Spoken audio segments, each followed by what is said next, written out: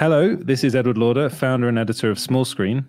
This is Sean McLaughlin, story executive at the ISA, producer of Batman Beyond and Justice League Unlimited, and the writer-director of The Last Night of the Twilight.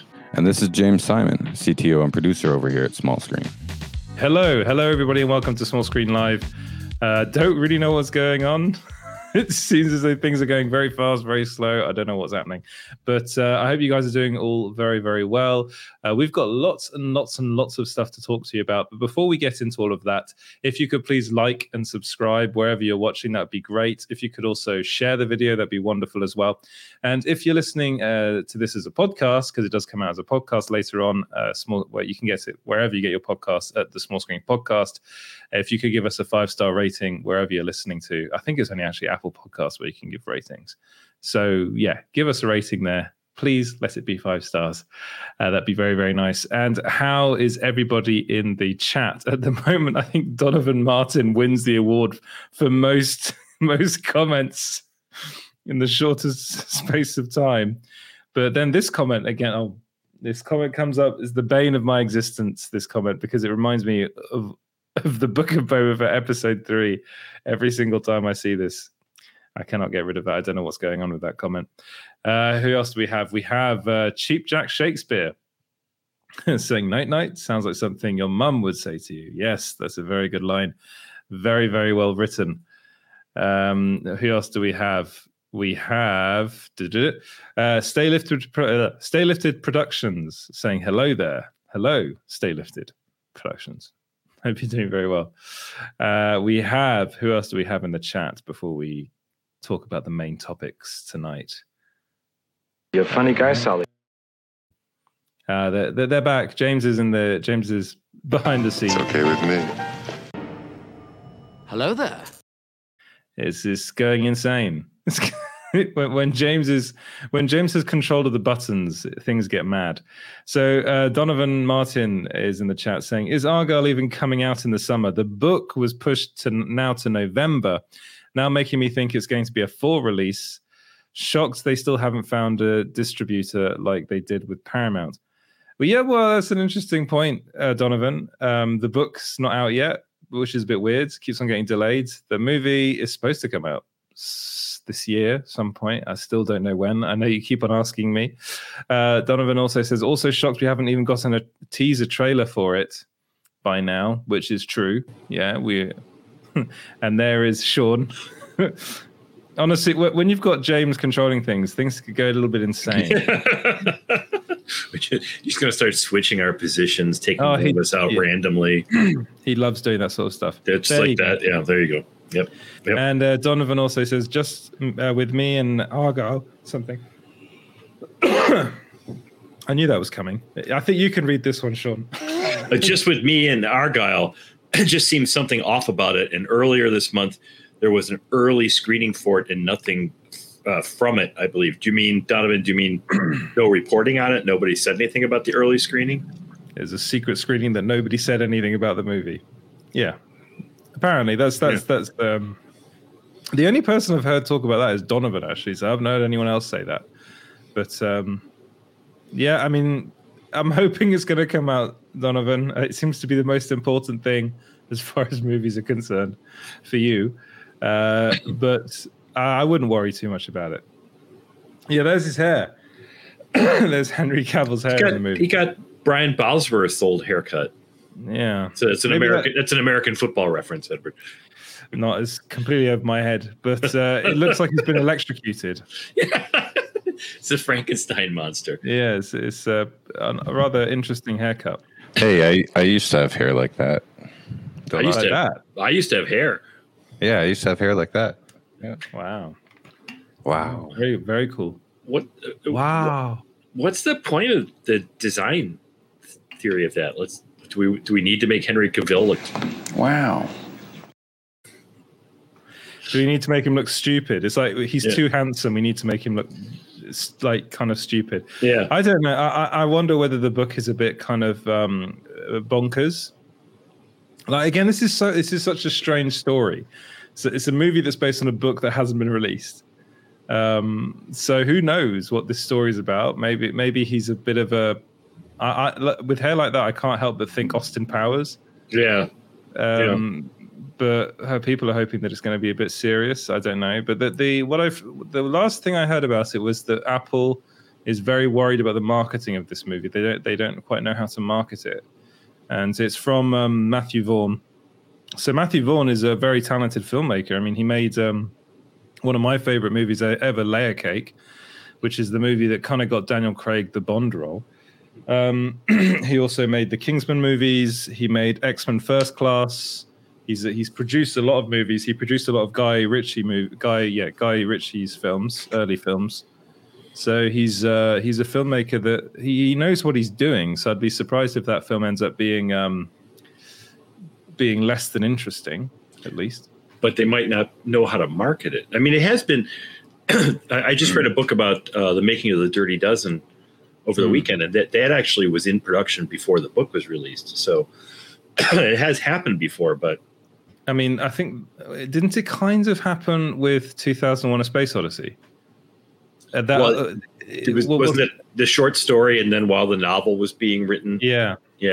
Because I think Stanley Kubrick actually had a bit of input, I think, with the book. As far as the person that's obsessed with that movie is my dad, so he always tells me stuff about that, and I kind of don't really listen, obviously. Thanks. I've got 5 kids. I have no idea what you're talking about. They all hang on every word I say. Yeah, I just remember him forcing us to watch it, and we were all a bit like, it's very long. How old were you? Well, I think I was about. I think I was old enough to appreciate it. I must have been about 15. But I don't know. I just thought it was like, it was. If I watch it again now, I'll probably love it. But I remember thinking it was very long and very obtuse. Yeah. Yeah. And a bit boring. There's no ray guns. Yeah, exactly. I was like, where's my Star Wars? Where are my lightsabers?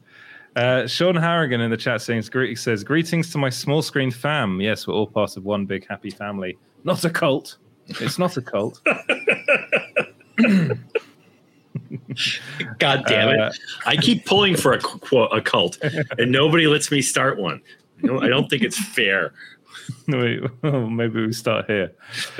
Bobby Anderson saying, hi, everyone. Hello, Bobby. I hope you're doing very well. And Chrysler saying, quack. Yes, quack that notification bell. Is that what or quack that? I don't know what. Yeah, James makes me say weird things in voiceovers. That's one of them. Who else do we have in the chat? Is everyone here? Now, I totally agree with that Twitter comment last week that Sean sent us, that you two gang up on me. I totally agree with that comment. I didn't see it until a comment, and now today it's like ringing in my ears. That's interesting. We do. Someone says that you two gang up on me, and I was like, I don't think that's right. I think that what happens is you two tend to have references that I don't understand, and I just smile and kind of nod. It's like, yeah, that's what happens. That's what goes on with me. You know, as Bertolt Brecht said.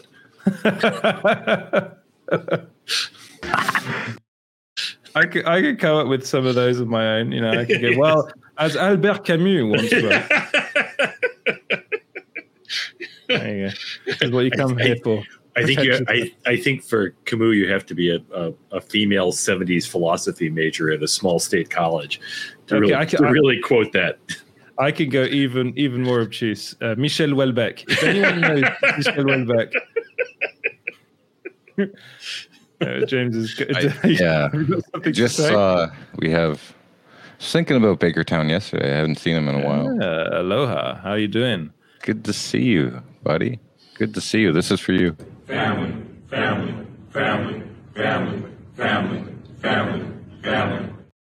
That's Bakertown, Sean. Okay.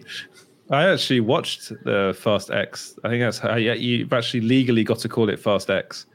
Are you looking forward to the next 2? No, I wasn't looking forward to this one. But oddly enough, well, my wife was like, I want to see it. And I was like, really? She's like, yeah, I've watched all of them. I was like, no, you haven't. And she's like, yes, I have. I've seen all 4. There's 10. After the movie finished, she was like, I don't think I've seen all of them. I was like, no, you definitely haven't. She's like, I don't know what was going on, but I had a really good time. I was like, really? I thought it was super dumb. The only thing about that film that I liked was Jason Momoa. I like a very camp Jason Momoa. I think that works. But apart from that, I was like, this is so bad. But anyway, James, I watched Fast 9 last night. I finally got around to it. I'd never seen it, and just like every Fast movie, when I watch it, I don't remember anything that happened before. It's like, oh, this guy came back, and this guy and his brother. It's like, yeah, okay. So yeah. So somehow they managed to make it so that Vin Diesel and John Cena are brothers. Yeah, in that one. Like, really? That's not very good casting. Even Charlize Theron said, "Oh, I didn't expect some Nordic in your bloodline." Whatever it is. They're like, we all know that Vin Diesel's heritage is rather ambiguous anyway. Like he famously said he doesn't really know because he'd never met his actual birth father. Well, he sort of made his bones with a short film called Multiracial, where he's an actor just going from audition to audition with every possible ethnicity. You know, and then everyone's like, "Are you? Where are you from?" But the thing that is, the kid in the movie is definitely black. So I think they put, and that's meant to be his kid. So I'm a bit. I was watching that kind of going, this is a bit strange because this is supposed to be the kid of a Brazilian woman and Vin Diesel. I think again, honestly, this is worse than a telenovela. I do not know what's going on in this franchise. Michelle Rodriguez apparently lost her memory and then regained her memory, or hasn't actually regained her memory. Yeah, they allude to that in Fast 9, but I don't know. Yeah. When I watch Fast 10, that'll be one day before Fast 11 comes out. Yeah, I think that's what I'll keep. Yeah, well, I'm disappointed to hear this because I've been a big fan of those movies because of their strong internal logic. Yes, that's the main reason you watch those films. It's not for crashy, bang, bang, smashy, family. Crashy, bang, bang, family. It's any number of people talking like this. I mean, Michelle Rodriguez talks like that in those movies, for God's sakes. She does. And in this one, Brie Larson turns up, and it's a bit like, I was kind of like, I don't really understand. She doesn't really fit this film, but whatever. Like, I just think, for me, if it hadn't been for Jason Momoa, I would have been very, very bored. Every time he's on screen, I was like, okay, something interesting is going on. He's a good villain. He makes a good villain. The only problem with the Fast and Furious franchise is the villains always end up becoming parts of this family. Right. It's because Jason Statham was a villain at one point. The only one they didn't bring back was the Welsh actor, who's his brother, Evan something. Is that his name? I can't remember his name, but he was one of the villains in one of them. Maybe he died. You see, this is I can't remember. Nobody knows, and the thing is that really, and this isn't a knock on it. Like, nobody cares. Yeah, the people who enjoy this movie, everyone comes back. Yeah. Like Han was supposed to be dead, wasn't he? He died in Tokyo Drift. He comes back. Yep. James. I've literally just seen it, so I'm thinking about it. Spoilers. There's someone that comes back. Another person that comes back that's supposed to be dead. Vin Diesel was supposed to be dead after 2, wasn't he? And then he showed up at surprise at the end of Tokyo Drift. Yeah, and they're just bonkers films. They're not. I mean, and the problem I have with them is when you go and see them, you always end up with a really misbehaved audience. Like, the audience was just terrible. And it's always the same with these films and the Transformers films. But yes, we'll get back to the comments. Let's go into the comments. What do you want to bring up, James? But hold on. I thought you said it was a cultural thing and everyone in France was good when you watch movies. Not this time. No? And the only 2 franchises this happens with, or movies this has happened with, have been the Transformers films and now the Fast and Furious film. This is the first Fast and Furious film I've seen in France, and they would unless you're just like walking, just like, there are too many youths here. There were too many youths. They were being very loud, and then one. You're at that point in life now. Yeah. I don't want to get on the metro or the movie theater where there are too many youths. Too many youths. And there was one woman. So they were being very, they were being very noisy at the beginning of literally the movie was starting, and They were doing all sorts of rude noises and thinking it was hilarious. And the woman just went, "We have paid so much money for these tickets. You will shut up." And started shouting at them. Nice. And then everyone just went very silent. And she just kept on going. And her boyfriend was like trying to get her to sit back down. And she wasn't. She was just giving them a massive telling off. And then I just went, "Well, she's right, guys." It's like, yeah. Don't look at me. I'm not a youth. Yeah. Yeah, I was dressed like one, but I'm not one. Yeah. Ah, dude, it's really hot in here. Sorry if I start sweating. Yes, that's a comment that you like to bring up all the time, James. We've done that already. Welcome, one and all, says Danzig, 1979. Wait, Dan, were you actually born in 1979? Is that why I'm assuming that's the case? Otherwise, it's just a bit of a random number. And if so, can we have the first street you lived on and your mother's maiden name, please? Yeah. What was the name of your childhood pet? Yeah, exactly. Sheep Plays says, "Hello." Maybe I should shout that. No, I won't. Kazakh says, "I'm going to give you a 0.5 star rating." Please don't. I wish that was the first time I'd heard that today. Yes. Oh, really? Someone else told you that? Dan says, "I heard there was a kerfuffle around the Flash screening yesterday." I think Donovan was saying something about that too. What's the deal with what's going on there, guys? Again, this is supposed to be my field of expertise, but I have no idea. Donovan says, "Also, so many of the early Flash screenings last night were complete disasters and weren't managed well at all, with them prioritizing social media influencers with followings rather than regular fans." Okay, this is actually a problem that I've experienced personally many times in London. When I still do get invited to these things, but I think PRs are getting annoyed with me just saying, "I live in France now, I cannot come." But the people that were at these screenings, so the ones that come to mind is like Godzilla versus Kong was one of them that I went to. The screening for like the Lego Movie 2, I think it was one of them.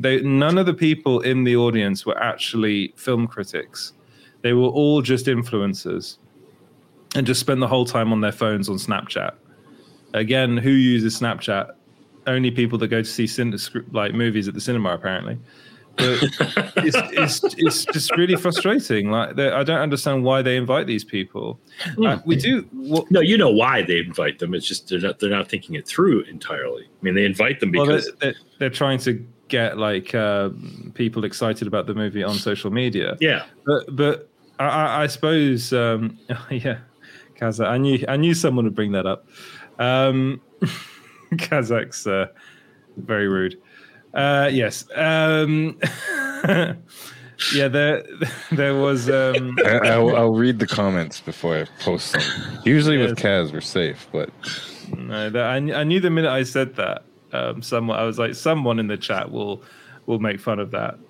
But yes, it is a problem. So I'm not surprised that happened with the Flash screening. I think the screenings that probably for us mean the most was the one at CinemaCon that did very, very well, and a lot of people seem to be very excited about it.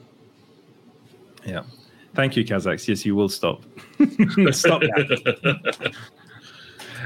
Right. So actually, I haven't gone over the running order yet, have I? So we don't know what we're going to be talking about. So I've got here Chapek. Not Chapek. We're not talking with. I wrote David Chapek. he's like the ultimate bad CEO of the company. David Chapek. There's David Zaslav. That's his name. Zaslav the Lion.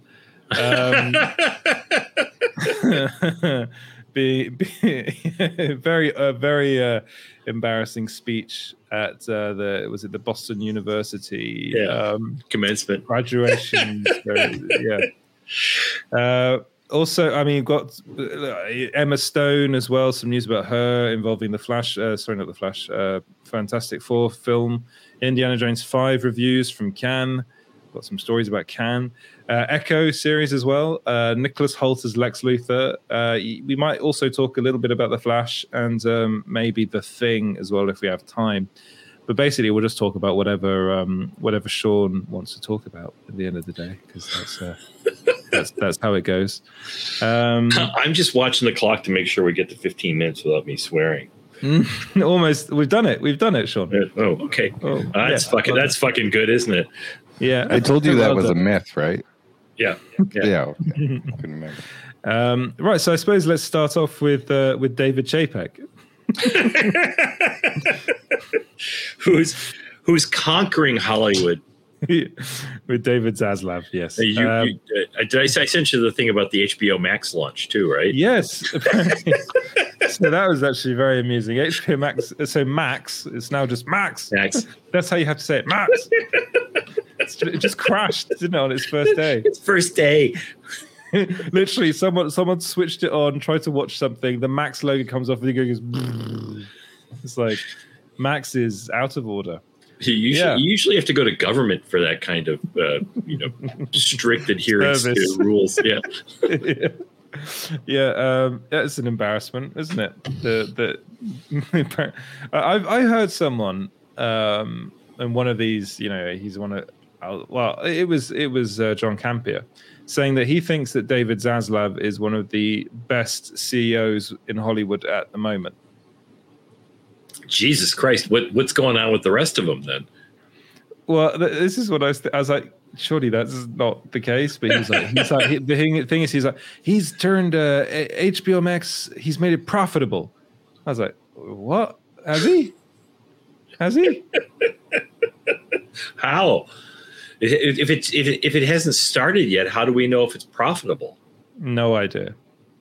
One of the things he has done, which I think is quite clever, is he's licensed out a lot of content to other people, which means that other streaming services have this content that Warner Brothers makes.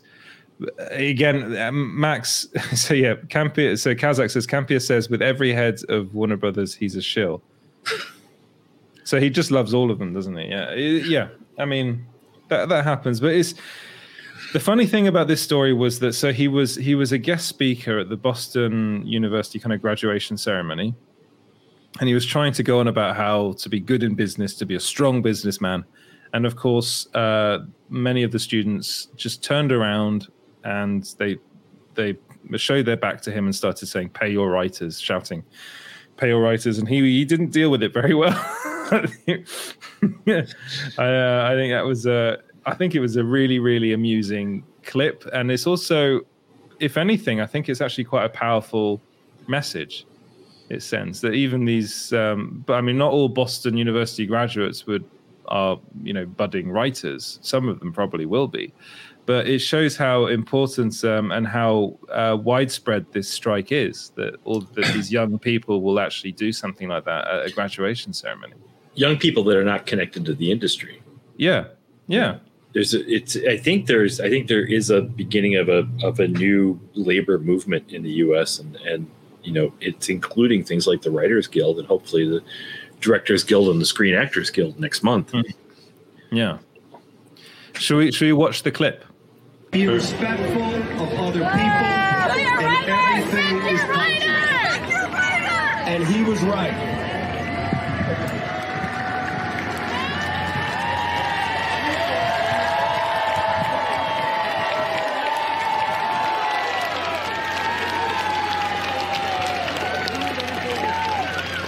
Respect and kindness is something that will change the way people see you.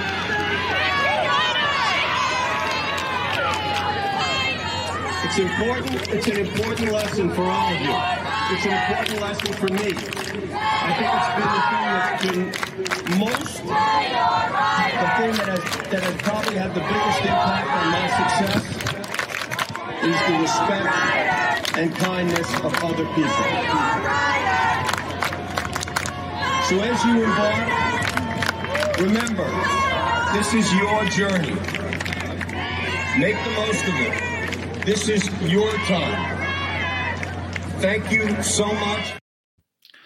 Respect and kindness of other people. Caveat, unless you are a writer. Yeah, or you, unless you're one of the little people. Yeah. Honestly, you couldn't make this shit up, could you?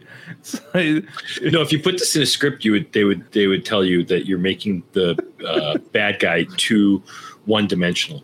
Yeah, and also, does he always have to wear those sunglasses? It's like, yeah, they make him look cool. They make him look like one of everybody. That's what when you're making $250 million a year or something. He made something ridiculous like that. You got to make sure that everybody knows you're still hip and you're still down with the team. It's hip to be square, though. Yeah, honestly, when I saw this, I couldn't stop laughing. For the first time, it's kind of cringe. It is kind of cringe just watching him try and continue with his speech, where he just kind of stops. And he's like, I'm gonna have to finish this now. What I really wanted to know was, did he not expect this? Oh, I don't think he did. I bet he didn't. I bet he's surrounded. I bet when he walked off stage, everybody said, "You're golden, sir. You handled that just right." Boy, we wish we could have handled it like that. And it really wasn't that many people anyway. It sounded like a lot because of the way the stage is set up, but it really, really wasn't that many. There were a lot of people who were sitting down. It's the opposite to Trump. Yeah. It's like there weren't that many people. It wasn't that big. It wasn't huge. But so Donovan says, I think he did expect it. Yeah. James is having fun. I honestly, when I was, that was a great impression. I want more of that. You missed, I had the hands as well. You got the hands. Yes, exactly. Yeah. My hands are way too big, though. That's the thing. Yeah. They're far too big. But yeah, I really, when I saw that, I was just like, honestly, I wouldn't have done it if I was him, especially at the moment. Like, I obviously probably was a graduate of Boston University, but if anyone were to do that at the moment, we all know what's going on in America at the moment. It's huge. It's stopping productions on a lot of shows, on a lot of movies. It's getting a lot, especially in the United States, it's getting a lot of coverage at the moment. And he decided to say yes to doing this. Couldn't he have waited until next year? Well, they're trying to play up that this is not that big a deal. They're trying to say that, the upfronts for the networks were last week, and they were trying to say, look, we've got to schedule it. We're going to still be broadcasting, and they don't seem to realize that their broadcast audience is shrinking, and they're not doing anything to help it. I mean, the thing is, we all know that he is out of all the Hollywood CEOs, he is the one that seems to be earning the most out of all of them as well. So and I'm pretty sure he would have been very much. Again, this is just speculation. I don't know, but I think he might have been one of the problems with the initial what are they called? The initial negotiations. Negotiations. That's the word I'm trying to look for. Between the writers' union and the supposedly the executives, the Hollywood executives, that didn't go very well at all.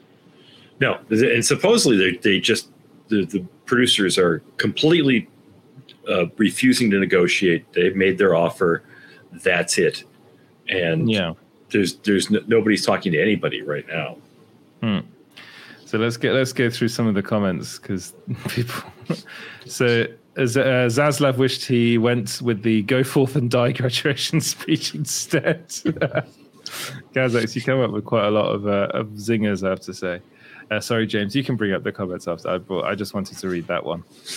Who else do we have in the chat that's been saying some fun stuff about Zaslav? Donovan Martin says he should have dropped from the speech, get someone more he should have dropped out of the speech. I think. Yeah. Get someone more likable to do the speech. Yeah, like someone like Clarence Thomas would have been great. Yeah, well, just someone that wasn't a Hollywood executive. It was a bit of a strange decision. I realized that was Clarence Thomas is a Supreme Court justice here, and it's being revealed he has constant house buying and stuff from conservative billionaires. I've been paying a lot of his bills, so I was being ironic. Yes, well, and when I actually didn't hear the name Clarence Thomas when you said that. I thought, yeah, he's in a lot of trouble at the moment as well, isn't he? Yeah, we'll see. We'll see. But yeah, why did they ask him, and why did he accept right now? I mean, he could have said it's like a two thing. It's a two. He could have said, "I'm too busy handling the strike. I can't come now." But if he says that, that means that he thinks it's a big deal. Yeah. Well, actually, if anything, it goes to show his ego that he thought that wouldn't happen. Yeah. Like it never even occurred to him that could be a possibility. Yeah, I don't think it's ego. He's just completely out of touch. Yeah. The two can be a bit linked as well, though. Yeah. Kazakh says, I have the best headphones. Yes, I know. I contemplated not wearing them tonight because they do make me look a bit like the guy in the Star Wars movies. But they were a gift. Something I did not expect them, and I was a bit like, aren't these really expensive? Yeah, they sound very good though. Okay. Blues House says, "What's up though?" Not much. Just talking about David Zaslav. God, people loving the headphones. Lobot Edward says Danzig 1979. Okay, so there's the Flash screening. Apparently, I did a bit of research. And so a lot of the tweets and reviews I saw are positive, and some are negative, and some are saying that it's the Snyder fans saying that's negative, but Snyder's not attached to it at all. I don't know, but that's what they're saying. They're saying anyone that is saying bad about the stuff at Flash test screenings are Snyder fans. That's basically it. Well, I did notice that trending today was the Flash movie and Restore the Snyderverse. Yeah, but we need to look at the numbers again though, because often the numbers are relatively low. On those things, I always seem to see make the Batfleck movie happen.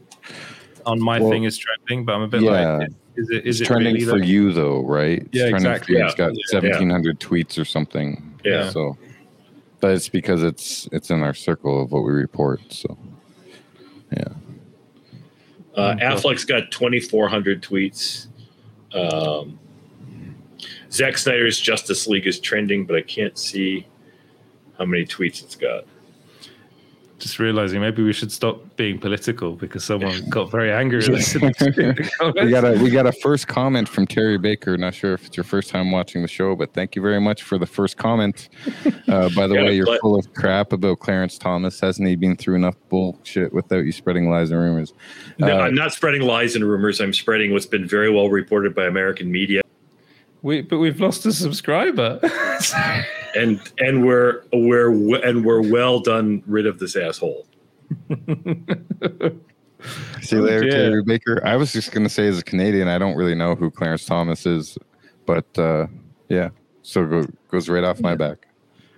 He did it at the beginning for me as well. Let's keep that pinned down for a while. Yeah, I'm sure Russia has plenty of accounts they'd like you to follow. I'm just surprised that they even saw this live stream. That's all. It's like, was it top stories of the week? Breaking news: the state of Hollywood. Yes, I will watch that. And then got annoyed with us about Clarence Thomas. About a Clarence Thomas joke. He's a subscriber, so we have people that watch, but they never comment. So even in the comments of the replay, they never do comment. So. Oh dear! But here we go. A lot of people. Why is a Stay Lifted production saying why later? It's true, actually. If you're unsubscribing, what are you? It's like later. It's like, well, that we're gonna see you again. That's like. You ever see that Facebook group? I'm leaving this gromp. No. Have you ever seen that? Can I show you? I'm leaving this scrump. This gromp. This gromp. No, it's I'm leaving this gromp. No, but you like some very obscure things, James. I've never heard that. Let me find the one that. The only thing for I'm me in that here. comes to mind is the there was a sketch of, it's like if it's like a party, but it's like the whole thing was about how people are when they're announcing they're going to leave Facebook. Yeah, Yes, that's right. That's right. They have to make a post where they're saying I'm Yeah. leaving. So Yeah. this group here, I don't know if it's active. I've joined I it, am but leaving this group. Okay, I get it. and it's this one I posted. How do I leave this group? I'm getting so much spam from people claiming to be from Amazon free samples, wanting people to test expensive products, and it's fake and illegal products they want to smuggle into Canada. Thanks for announcing you're leaving. I care so much. Yeah, it's people that they write 4 paragraphs on why they're leaving groups. So Wow. that's what his I'm unsubscribing later reminds me of. And that's our reaction right there. Oh well. You lose some, you win some. That's all I can say. I'm curious now. Like, how did he find us? Why did he subscribe? Was it a Reacher video? Maybe it was a Reacher video. Maybe it was a Reacher video, actually. Yeah, maybe it was. But yeah, we He's not going to have the latest news on Reacher. Even if we get the wrong information and correct ourselves, he's not going to be around to hear it. I know. But should we move away from politics and people unsubscribing and get on to Indiana Jones 5? No, people want Terry to come back now. Come back, Terry. Come back. Oh, well. We didn't mean it, but we did. But we didn't mean it, but we did. Well, I did. You guys are completely blameless. Just to, So we got your back. Saying that some asshole's been sitting on the Supreme Court for 30 years has been through enough. I mean, come on. I mean, I saw some initial news reports about him and how he's very friendly with a very rich man, and they're constantly going on holidays together and having paintings done of them. Is that right? Someone bought his mother's house. That's it. He bought his mother's house. To release the Terry Baker cut. Once I Googled him, I was like, oh, okay, yeah. And then his wife that likes to say all that stuff. But this is the thing. You should never do this with James Simon, because he will find you. He's like Liam Neeson in Taken. It's like, if you unsubscribe, I will. I have a very particular set of skills, and it involves hunting people down. For unsubscribers like you. Good luck. It's like, then you got James coming through your door. Yeah, we need. Well, it sucks to lose Terry Baker, former national football star for America. Really? Yeah. Oh wow. Donovan's got a good question about Indy 5 at Cannes. At Cannes. That's how you. Yeah, the Festival de Cannes. Cannes not just a festival. Cannes a market. Where's my Shatner con? Cannes one of the major film markets, so that's why they're filming it there. Why they're showing it there. I think it's screened out of competition. I can't imagine it was in competition. Well, in Indiana Jones and the Dial of Destiny, yes, yeah. It was the final showing, the screening of it, and a lot of Hollywood movies do this now where they screen at Cannes. I think Quentin Tarantino's film Once Upon a Time in Hollywood did the same thing. And it got I'm sorry, Edward. I'm sorry. Yeah.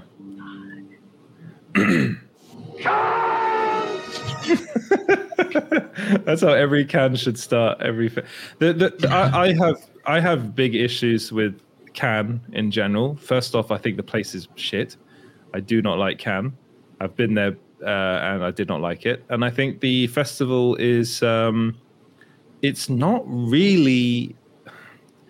I know it's meant to be like a celebration of cinema, but for me, it's just become such a kind of a rather yucky place where a lot of kind of deals are being done, and it's just about it's really just the kind of the business of Hollywood now. It's become Is there a rule for the standing ovation? They honestly do we need to do at least 3 minutes, or if a film's really good, we'll do 27. Do they bring water ahead? Do they all plan it out before? It's so dumb. It's so dumb because they do it for every film. no matter what the film, there's always like there was all that news about Jeanne du Barry getting a 7-minute standing ovation, like Johnny Depp's film gets a 7-minute standing ovation. The film, I mean, I'm unless my wife wants to see it, I'm really not into it, but I suppose we're going to see it anyway. The reviews of that film have been okay, but I don't trust reviews that come out of Cannes. Yeah, that's very good, James. Danzig, thank you for sending me that. I don't trust reviews that come out of Cannes because when you're going to a film festival like that, I did it a couple of times. You see so many films in one day. I'm like, how on earth can you remember which film is which? There was one day when I saw 5 films in one day. They all rolled into one. So honestly, the Indiana Jones 5 reviews, I'm pretty sure like they might be relatively accurate. It's kind of middling. People saying it's fine. It's not the worst one. It's not the best one. But, I'm still interested in seeing it. I think I'm not going to let reviews coming out of Cannes, of all places, put me off seeing a film. Well, everyone's been trashing it since the trailer. Like, I'm going to see it. I'm going to have fun. It's going to be awesome because it's not Crystal Skull. That's exactly. It's not Crystal Skull, and it's got some very interesting people involved in it. I like the director. I like Harrison Ford. I like Phoebe Waller-Bridge. I love it's Mads Mikkelsen, not Lars. Yeah. I think, and it's also got Antonio Banderas is in the cast. It's got a great cast, and I really hoped that they'd written a good movie and that James Mangold had made a really good Indiana Jones film. I don't know. I don't really know what people were expecting either, like whether they're expecting something on the level of like the early Indiana Jones movies. You can't really do that anymore when your lead is over 70 years old. Yeah. Well, and you're not, I mean, what they don't remember is that film in a way was breaking new ground. It was doing stuff that other people weren't doing, not just special effects wise, but with story wise and content wise. And it's like a great trick, but you can only do it once. Exactly.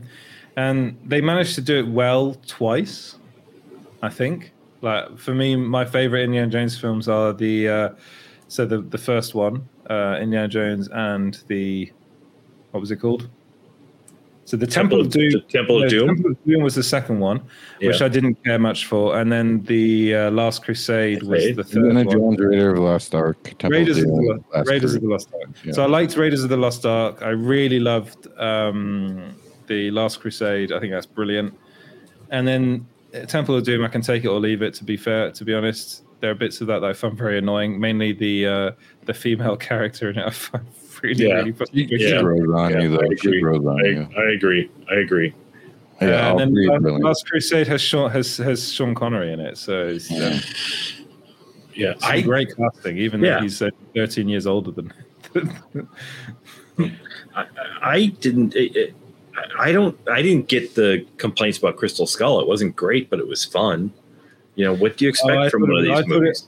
I thought it was bad, personally. Oh, so you like the CGI swinging with the monkeys? You like the death by the CGI? I said it was okay. I didn't say it was great. It was not. It was cartoon version of Indiana Jones. Hopefully, they used the same punch sound effect for each punch. They didn't even make 3 or 4 different kinds. I know this. It's the same punch sound effect. No, I'm not laughing at you. I'm laughing at the randomness of the number. and look at the first 3 Indiana Jones and how they introduce the character, and then look at in Kingdom of the Crystal Skull how they introduce him. It's just no. And then there's the whole fridge thing that I won't even get into. Oh God, that's not a cartoon, right? So the fridge now is in pop culture lexicon. It's nuking the fridge now instead of jumping the shark. It's in the lexicon. That's fridge, how bad the movie was. The fridge thing bothers you, but in Raiders of the Lost Ark, him holding onto the periscope for 200 miles, that doesn't bother you? Not at all. Okay. Not at all. As long as we establish our ground, there wasn't even a beat there, so I completely on board.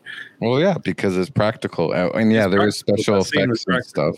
Yeah, like Edward said, but I'll take that any day and do my suspension of disbelief when I watch a movie instead of CGI swinging with the monkeys, anthill deaths, Shia LaBeouf, and the and not just that.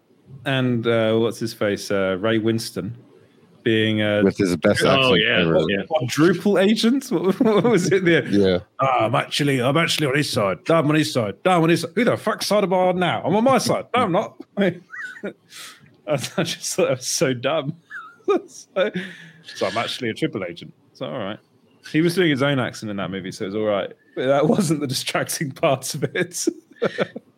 John Hurt, yeah, really poorly used in that movie. It's like we need an old guy that's lost his mind. To be fair, he's poorly used a lot. It's just he is. This massive talent that hey, John, we'll give you $100,000 if you show up for 2 days. Okay. You know what? He's even poorly used in my favorite movie of all time, in Alien. Yeah. Like, barely in that film. Yeah. They need to do like a cop brother road comedy with John Hurd and John Hurt. That's what they should call it. Well, they're both dead. Both dead. So yeah, I know, but we have AI now. Yeah, that's right. That's where I was going to go next. We'll have to use the stunning new AI technology. John Hurt. Was it not John Hurt? Well, William Hurt. I was thinking of is the talking of accents. Is the only American actor I've ever heard that's been able to do a convincing British accent. He does it in a film that he's actually playing a Russian. And he does a very good. Gorky Park. Gorky Park, yeah. Which follows the old rule of if everybody has an accent, nobody has an accent. So we're just going to decide everybody speaks with a British accent. Really good film, actually. It's a great film. It's a great film. Terrific novel too. It's funny because it's weird because I was thinking about that the other night because I was reading that book about the Dirty Dozen. So Lee Marvin, and that was his big comeback. Yeah. He's very good in it, even though, reportedly not a very nice man, but he's very good in that film, and he does a very good English accent. Best American ever to do an English accent on film, by far. He gets like the kind of my accent. It's kind of my accent, really, which I think is quite difficult for Americans. He does it perfectly. What are you putting up there? Like Bela Lugosi with a cigar. Yeah. Because he had a great American accent. Bella did. This is going over my head. This is before my time. This is what I mean. I just kind of smiled and nodded along. I'm like, yes. I'm not going to say anything. Pull the string. His last part. That's the secret to a great relationship, though, Edward, is just smile and nod. Exactly. Baker Town says, what about Mel Gibson? Are you saying Mel Gibson's Scottish accent in Braveheart? It's the worst accent ever. It's terrible. He's playing Braveheart. He's not playing William Wallace. He's playing Braveheart. Yes. But ever tell you about my history project? I've told you about my Braveheart history project. No, but now you're going to. Now you have to. Have to. I needed visual aids, and I was really busy. I was working after school and stuff, and did my homework at the gas station. Blah blah. Anyways, so in the morning, I knew what I was going to do is I was going to go to the convenience store that rented movies, and I bought the Braveheart poster, and I cut off Braveheart at the bottom, and I just taped it to the chalkboard at school, and that was my video, my visual presentation, and everyone in the class couldn't stop laughing. They just laughed for like 10 minutes, and then I started laughing, and then I cried, tears coming out of my eyes, and it was good. Mr. Brownlee's class. That sounds like fun. And what kind of grade did you get? I got A+ in that class.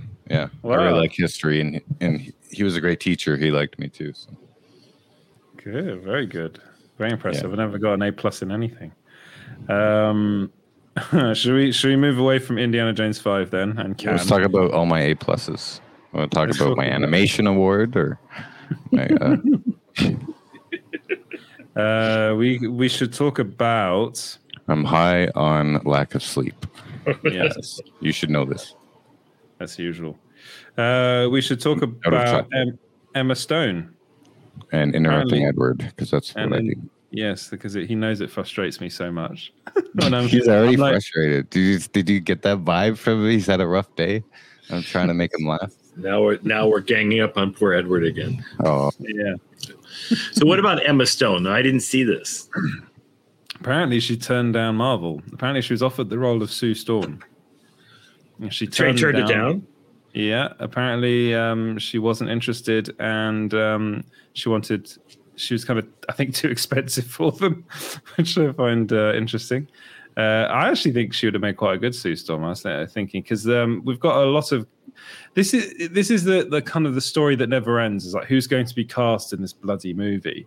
Because we've already heard the reports / rumors that Adam Driver is going to play Mr. Fantastic, Right.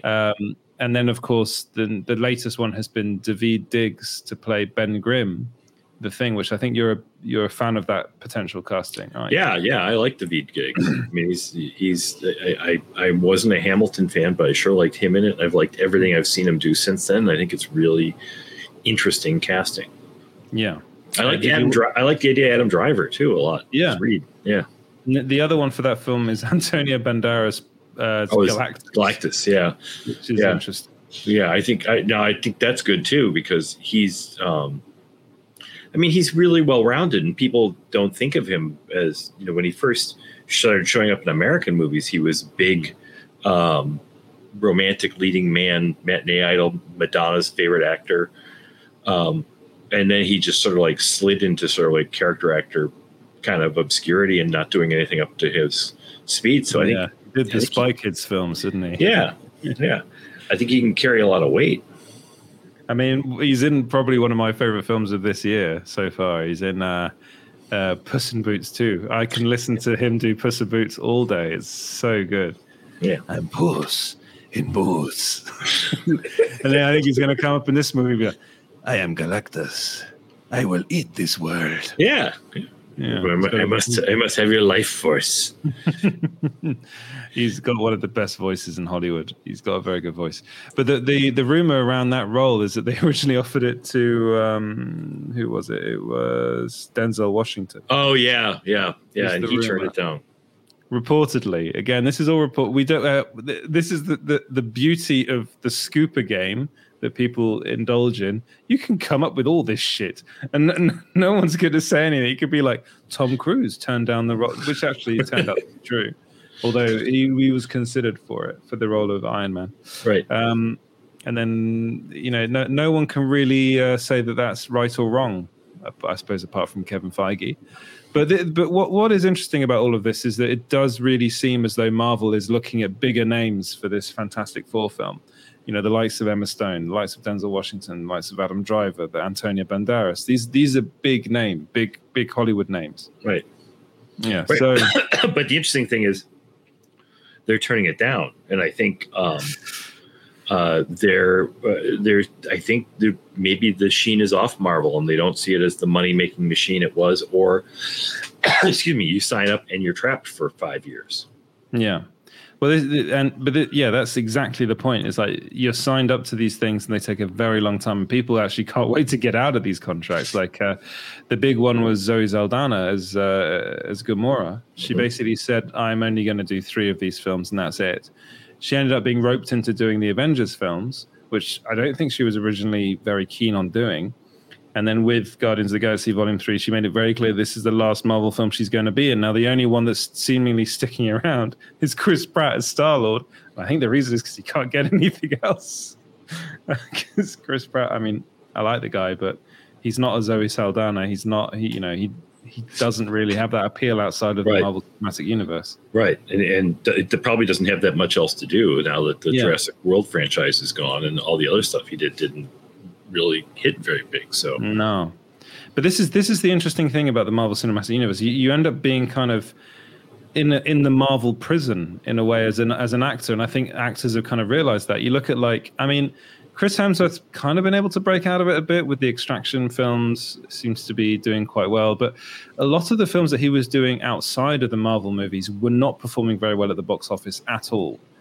Like Robert Downey Jr. since the end of his run as Tony Stark, what's he done? The Doolittle movie didn't do very well at all. Well, they're shooting Sherlock Gnomes, and he's producing the Perry Mason series. But yeah, it's kind of interesting that he hasn't really done. He hasn't caught fire offsets. Yeah, it's the same with all of the actors. Another one in my eyes is Benedict Cumberbatch. Ever since he's done Doctor Strange, his career outside of Doctor Strange has been pretty non-existent, really. I mean, he's in a show that I think's done well. I can't. They seem to go. A lot of them seem to go to TV, which is that's where the better work is now. If you want to be a real actor, but it's still surprising. You're doing a Netflix series or a Netflix movie, and nobody's taking hold of some of these people. And like, well, you're like a real movie star, so why don't we try and get this into theaters? Yeah, but I do find it interesting how they seem to struggle outside of the MCU, and I do wonder whether someone like Emma Stone and Denzel Washington would be like, well, I don't want to commit myself to this, and then end up being just in these movies, which is basically happening to a lot of these actors. Right, they're just in the Marvel movies. Right. And so what's the reward going to be? Is at the end of it, will I be able? Well, because usually, like a serious actor, I don't know if that's really a good phrase to use, but someone who's not just interested as a gig, you'll do a couple of these movies, the superhero movies or big movies, because that'll give you clout to get some other stuff you want to get made. But I don't even know if the business works that way anymore.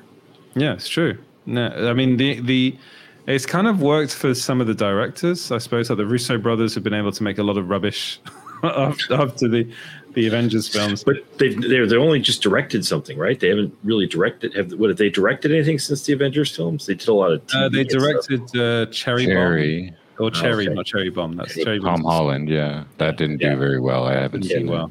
And they produced The Gray Man. Oh, yeah, The Gray Man. Yeah, that didn't do very well. Oh. Extraction, they didn't just produce, they wrote, it's based on a graphic novel that one of them wrote. Oh, okay. Cool. Yeah, and they produce a lot of stuff like the really bad Amazon Prime series Citadel. The spy show, yeah. That's something. Yeah, with, Richard Madden and what's her name? Priyanka Chopra? Or Jonas. Priyanka, yeah. Priyanka but yeah, I could see them coming back for Secret Wars. I don't know if you'd go back to that world. Do you think Marvel would go back there? Oh yeah, if nothing takes off for the Russo brothers, they're definitely coming back for Secret Wars.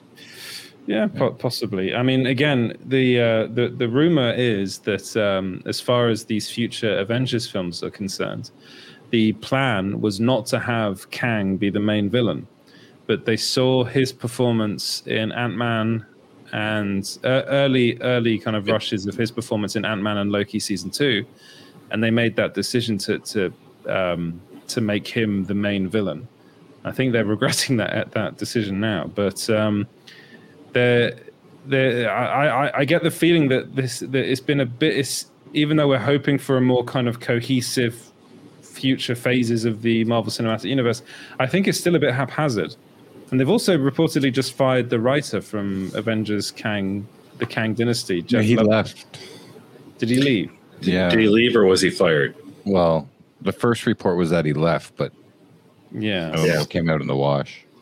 And apparently the Echo series is being shelved, or is that not shelved? No, it's being released all at once. It's basically being dumped on Disney Plus. They're dumping it because the report is that apparently before the reshoots, Kevin Feige said this is what he was. This comes from I think the Hot Mic, so it's Jeff Snyder. So take it with a pinch of salt. He said that Kevin Feige claimed that the series was unreleasable. Okay. Before the reshoots. Really? Yeah, so they did the reshoots, and apparently now it's releasable, but only if they release it all at once and hope that everyone forgets about it after the first week that it's out. Wow. Snyder needs to get some new lingo because every time he talks about a production that's in trouble, he says plagued by issues. Every time. Plagued by issues. But that's kind of what happens, isn't it? Everything's...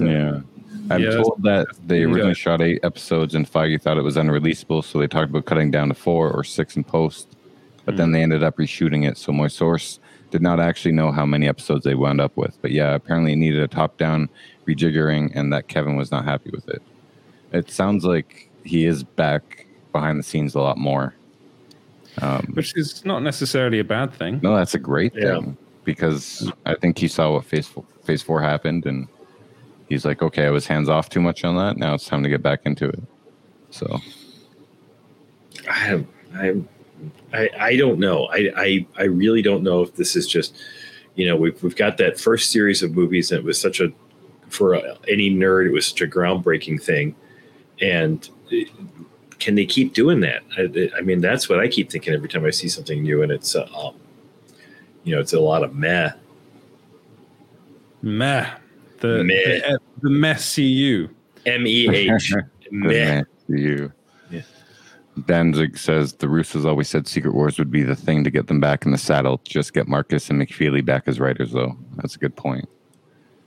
So, please like and subscribe. That's why are you guys writing that in the chat? But do that anyway. If you guys are watching and you haven't liked the video or subscribed to the channel, unless your name is, what was his name? Terry Baker. Terry Baker. Unless your name is Terry Baker, please like and subscribe. The anti-Terry Baker stream. Lip Jam, you are on the wrong channel. If you want to talk to us, we're on the Small Screen Live channel. I put the link in there. I don't understand. I mean, what does this is? This okay? I don't understand. If you guys follow politics in the UK, it's very interesting at the moment because there's a woman who is she's the Home Office head of the Home Office. She's the Foreign Secretary. Her name is Suella Braverman or Braverman, however people say it, and she is horrible. But she goes on about the wokerati. So, we need to stop the wokerati and oat milk drinking, university taught lefties, annoying lefties. I'm like, bitch, the country's in complete shambles, and you're going on about the wokerati. The other thing she wants to do is send all the immigrants to Rwanda. And she literally said, I know, you're shocked. Wow. She said, my dream is to see that plane leave the UK for Rwanda with plenty of immigrants on it. This is our foreign secretary. No, not foreign. Is she the home secretary or foreign secretary? She's the home secretary. Okay. Because they won't let her out to talk to people in other countries. Yeah, exactly. But now the new thing that's come up, you guys call us woke. I'm going to start talking about politics. Yeah, I got an election going on here, and they get all about that with the wildfires going on, Edward. Oh, Sorry. That's right. Yeah, that's right. Yeah, is it woke to talk about the wildfires? It's too hot right now. I wanted you to finish what you're saying, though. Well, so the new thing that's come out is she didn't want to, so she got a speeding ticket. Suella Braverman got a speeding ticket, and she asked her aides. So in the UK, if you get a speeding ticket, either you pay the fine and take points on your license, or you take a speeding awareness course where you have to do it with multiple people, and you all talk. It's like an AA meeting for speeders. And you all talk about what you did wrong and what your experiences were. And then basically she didn't want to take the points and she didn't want to take the fine because I think she's already taken a lot of points on her license and taken a lot of fines because the bitch be speeding all the time. And and then she didn't want to do the course because there are other people in the course and they'll all make fun of her and be like, oh, Suella Braverman was on our course because she's speeding. So she asked her aides whether they could organize a private speed awareness course, and her aides were like, no, we can't do this. They're civil servants, we cannot do this. This is a breach of the ministerial codes because you're asking us to do something to sort out your personal life. This is your personal life, you should sort that out yourself. So technically she should resign, but she's got places to go. But honestly, the government in the UK is a total mess at the moment. It's a very becoming very right-wing government, with the richest prime minister we've ever had in Rishi Sunak. Literally, I think one of the richest men in the world. His wife is the daughter of one of the richest Indian businessmen. So I think he's worth over £700 million, which is bonkers for a prime minister. Wow. I think he's literally richer than the king. I was going to say the Queen. The Queen's dead. Yes, it's not been a very good year for Britain. And there you go. That's woke. That's woke talk for you. So here, in the pandemic, our premier was Jason Kenney in Alberta. I've lived here 5 years now. 5 years. And April 1st, I moved here actually on April Fool's Day. But anyways, Jason Kenney mishandled.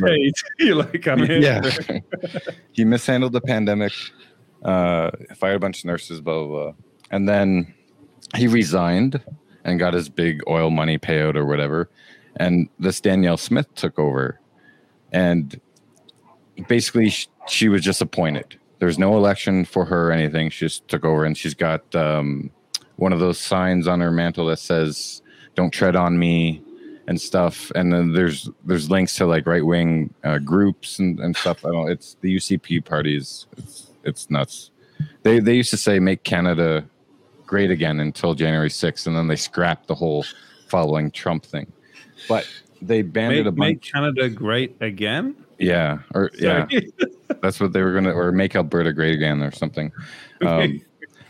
But a year or 2, 3 years ago, they disbanded over like 100 fire towers or something, and fired a bunch of firefighters. And now there's over 1 million hectares of wildfires all around Saskatchewan, Alberta, and stuff. And there's an election going on too. But my main thing is I see these election signs that says "Re-elect Danielle Smith." But in the small print, it's "Re-elect UCP party," and then her name. And so but she wasn't even elected. You know, she was never elected. No.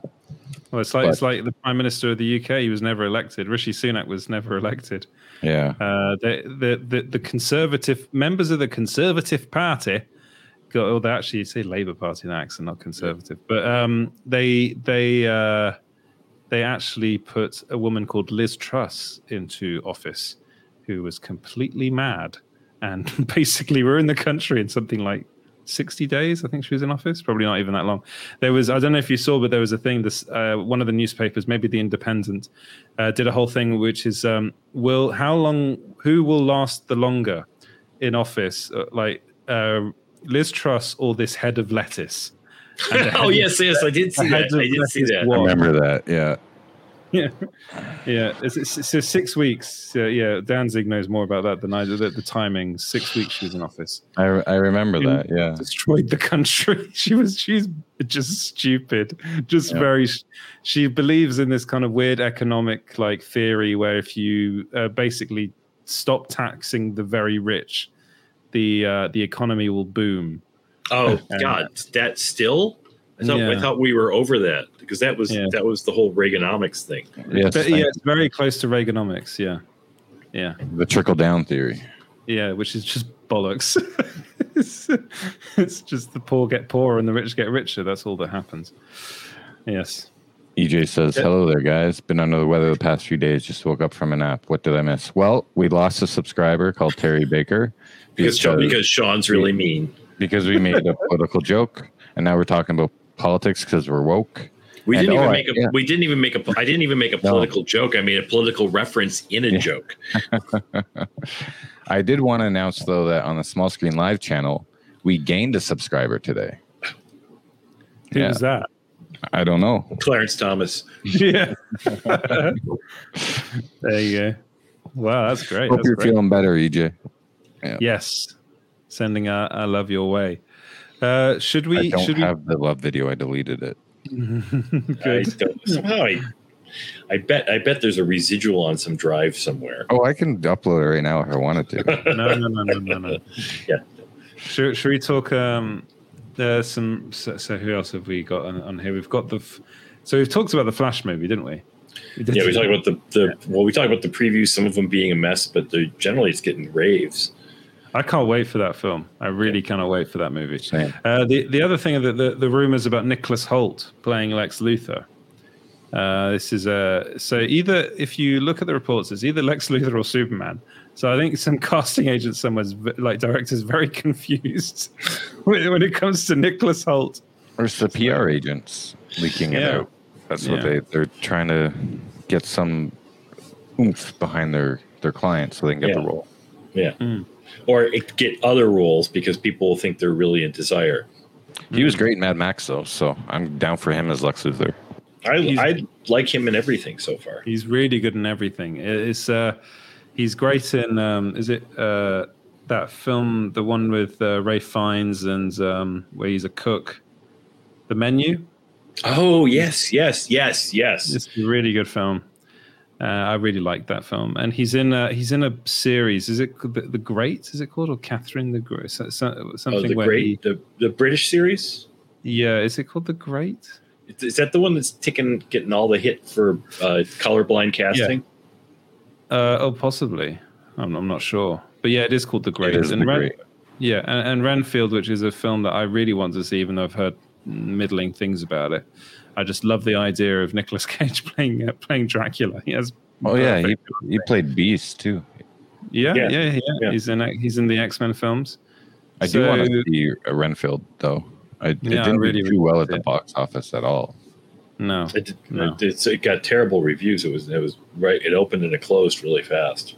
Yeah, which is a shame because it was a film that I was looking forward to, and I don't think it even came out here. Dan Zig says, "Is Ezra going to do any interviews for the Flash movie?"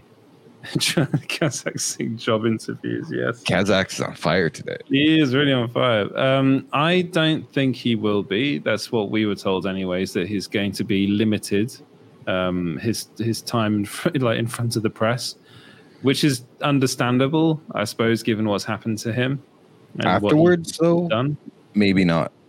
If his mental health is good and the public reception to the film was very, very good, I could see them doling him out in front of the cameras, keeping him on, maybe.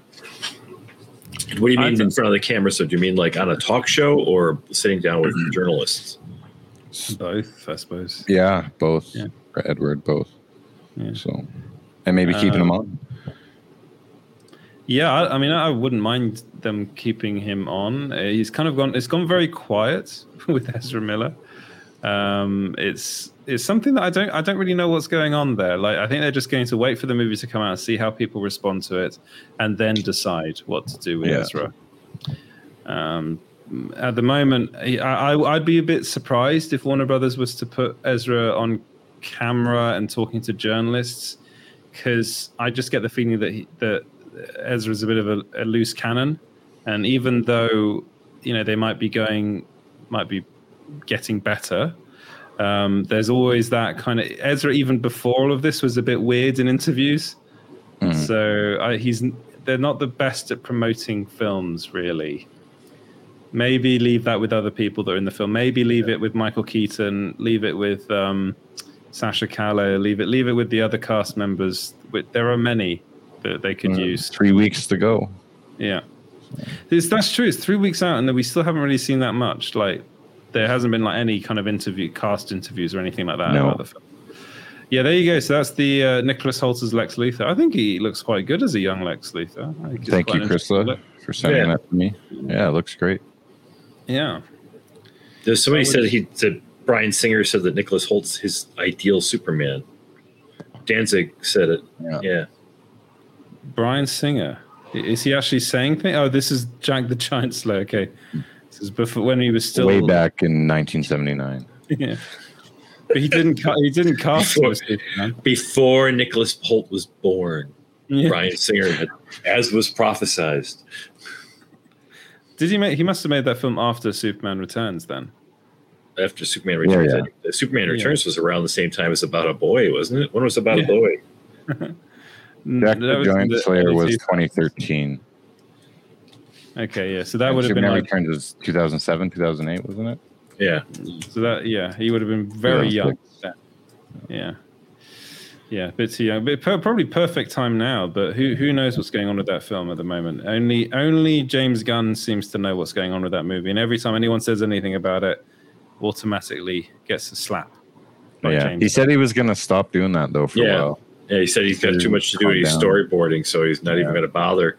I think he's being quiet because I don't know about you, Sean, but like if he's doing storyboards, how is he not going to be able to do rewrites when he's doing the storyboards? Do you think he'll adhere? That's what they're for. Yeah.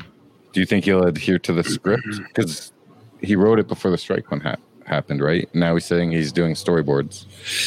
Yeah, there's always a question as to how much of that you can do during a strike. Like if it's already in production, they're literally striking. Like they made it. Well, I'm sorry. Let me go back for a second. They made arrangements last time that Letterman writes his own stuff, so Letterman was okay to write for himself.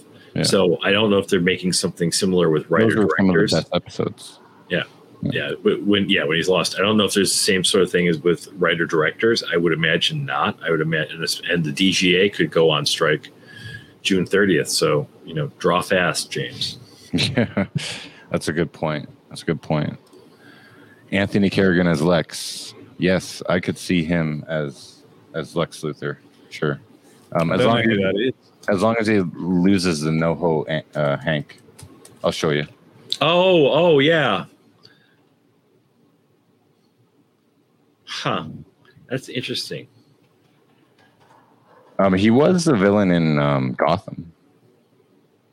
Yeah. Was he Zaz? Did he play Zaz? Yeah. Which I watched like the first couple seasons. Him, NoHo Hank. Oh, Edward, yeah. Oh. From Barry. Yeah. Yes. Mm. Yeah. He's a bit goofy. He can be very, very dark and menacing though. Yeah. Like especially in Barry. He's been NoHo Lex. Yeah. I thought he was quite goofy in Barry. No, maybe I haven't seen the latest series. He's scary too because because it becomes how simple it is for him. Like the stuff that we think is really dark to him is like nothing. Yeah, which remember comes out in the later seasons. But yeah, he has this portrayal of goofiness, but he is a Chechen mobster. Yeah, and he knows what he has to do, and it like Sean said, it comes easy to him how to be evil and stuff. And then when he switches that, especially in this latest season, it's very intense. He'd make a great Lex. Remember, John Cryer was all comedy all the time, and he was one of the best things on Supergirl. His Lex Luthor was truly creepy. I just still can't believe they cast Jesse Eisenberg as Lex Luthor. I felt like you, and then when I saw it, like, oh, this kind of makes sense. I can see this. He's just weird with the shaved head. Yeah, he was great. But he feels like we're in the 21st century. He feels like a Silicon Valley guy gone nuts. Yeah, I think that was what they were going for. Yeah, and that was one of the things that worked in the movies and for me. The Ultimate Edition, like he wasn't that goofy. I mean, he was goofy, but they got rid of the whole Jolly Rancher monologue and all that stuff. It made a lot more sense. He's more. Remember, in Superman the movie, Gene Hackman is really goofy, and then he hits that map, and all of a sudden he makes a turn, and he's the scariest guy in the rest of the movie. Yeah, so definitely Anthony Kerrigan for Lex Luthor. That's what I think. That'd be cool. Yeah, I can see that. There's him as Zaz. Yeah. Do you reckon they're going to make Superman and so they're going to make Clark Kent and Lex Luthor childhood buddies? like they used to be? Like they used to be in the super, that's what it was. The Superboy. No, in the Superboy comics. Yeah. It was the Superboy comics up until the Crisis. Superboy and Lex had gone to high school together, and Clark and Lex and Superboy and Lex were all best friends. Because apparently Lex was brilliant, but not brilliant enough to figure out what this guy looks like without his glasses. But there's an accident in Lex's backyard lab, and Superboy is someplace else and can't get there in time. He gets there in time to save Lex, but the combination of the chemicals made Lex bald, and he blamed Superboy for it, and that's the beginning of his intense hatred for Superman. That's I didn't make that up. That's what the comic book mythos was. That sounds amazing. Well, in Smallville, they were friends growing up, and then in the last season, I think it was the last episode, they wiped his memory. Yeah, they did that old writing gag and then just wiped his memory. So, you're all done high school now. You're going off to Metropolis. Oh, you can't remember anything about Clark. Mm-hmm. Danzig says he'd like to see Chuck Woody from Guardians of the Galaxy Volume 3 as Lex. I would like that as well. I think he's very good, but he won't do it because he's already played one Marvel villain. I don't think he'd go over to DC and play another villain. I think if he's going to do anything, I think he might be in that film. He's definitely one of the actors that James Gunn has become very fond of, and he had him in Peacemaker, and then he cast him in Guardians of the Galaxy Volume 3. And James Gunn has already said at least one of the cast members from that movie is going to be in Superman. I think it's him, but I'm not sure whether he'll have him as Lex. What's a good part for him? Brainiac. I mean, if you're gonna make him Perry White, that's kind of like throwing him to the lambs. It's like here's a really nice big check, and you don't have to work very hard. I wonder whether he'd make him like Clark Kent's boss at the the Globe. Is that what it's called? The Globe, the newspaper he works for. Yeah. Oh, yes. Is it the Globe? What's Guys, the you know, question? what's the name of the newspaper? that Superman works for the Daily Planet. Yeah. The Daily Planet. Where's the Globe from? What's that from? There's one called. Is that? Oh no, that's the Daily Bugle. I'm thinking of. There is the Daily Globe though in the comics. Yeah, there's some. But you know who would be good? Lex Luthor, Lawrence Fishburne. Yeah. Well, he was. He's already been Perry White. He was Perry, yeah. But I think it would be great. Oh, is Perry White the boss? Is that who you were talking about? The newspaper boss, yeah, the guy. Okay. I mean, editor. when it comes to the names, I'm terrible. I can never keep up. I can never remember fake people's names. Yeah, well, I remember people getting really annoyed with I think it was Batman versus Superman, where they killed off Jimmy Olsen. Jimmy Olsen, and I was like, "Who's Jimmy Olsen?" Everyone was like, "Superman's best friend," or Clark Kent's. I was like, "I didn't know." You beat me to it because I was just gonna ask you. So, do you know who Jimmy Olsen is? Because I remember you saying that before. They never really established that character in the movies. They have him there, but if you haven't, in Superman the movie, if you haven't followed Superman for a while, when he says "Jeepers," that's a great joke. But if you're just watching the movie, it's like, why is this kid here? Michael Rooker as Perry. He might be in doing it. Too many B movies. That's what he's doing. He might be in it though. Like him and Nathan Fillion. Yeah. Well, one of them's an actor. Did I see Nathan Fillion in the latest Secret Invasion trailer? No. I forgot to look that up. As Captain Hammer.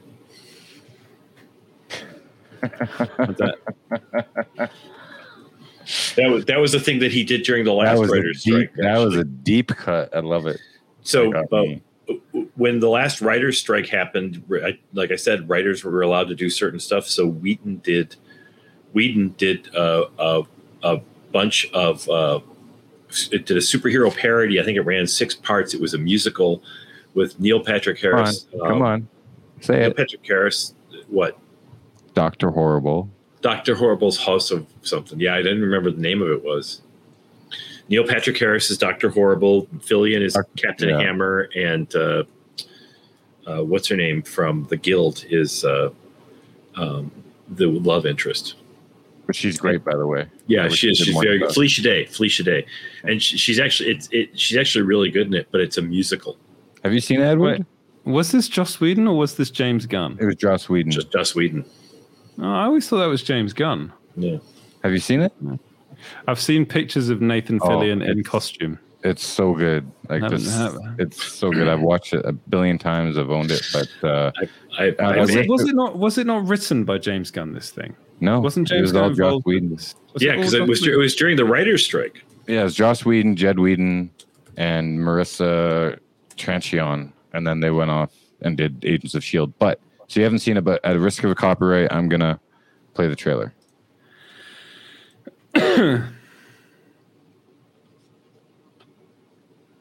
Very, very long beginning. There's no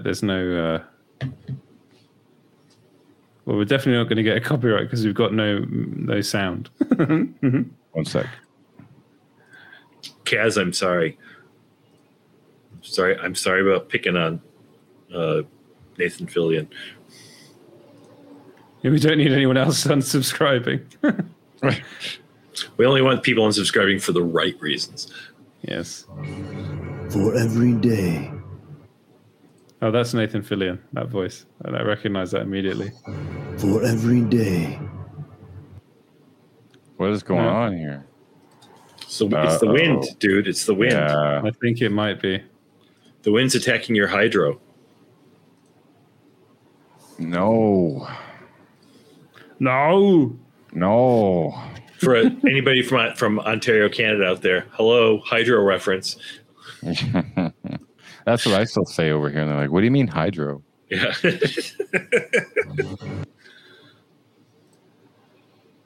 There we go.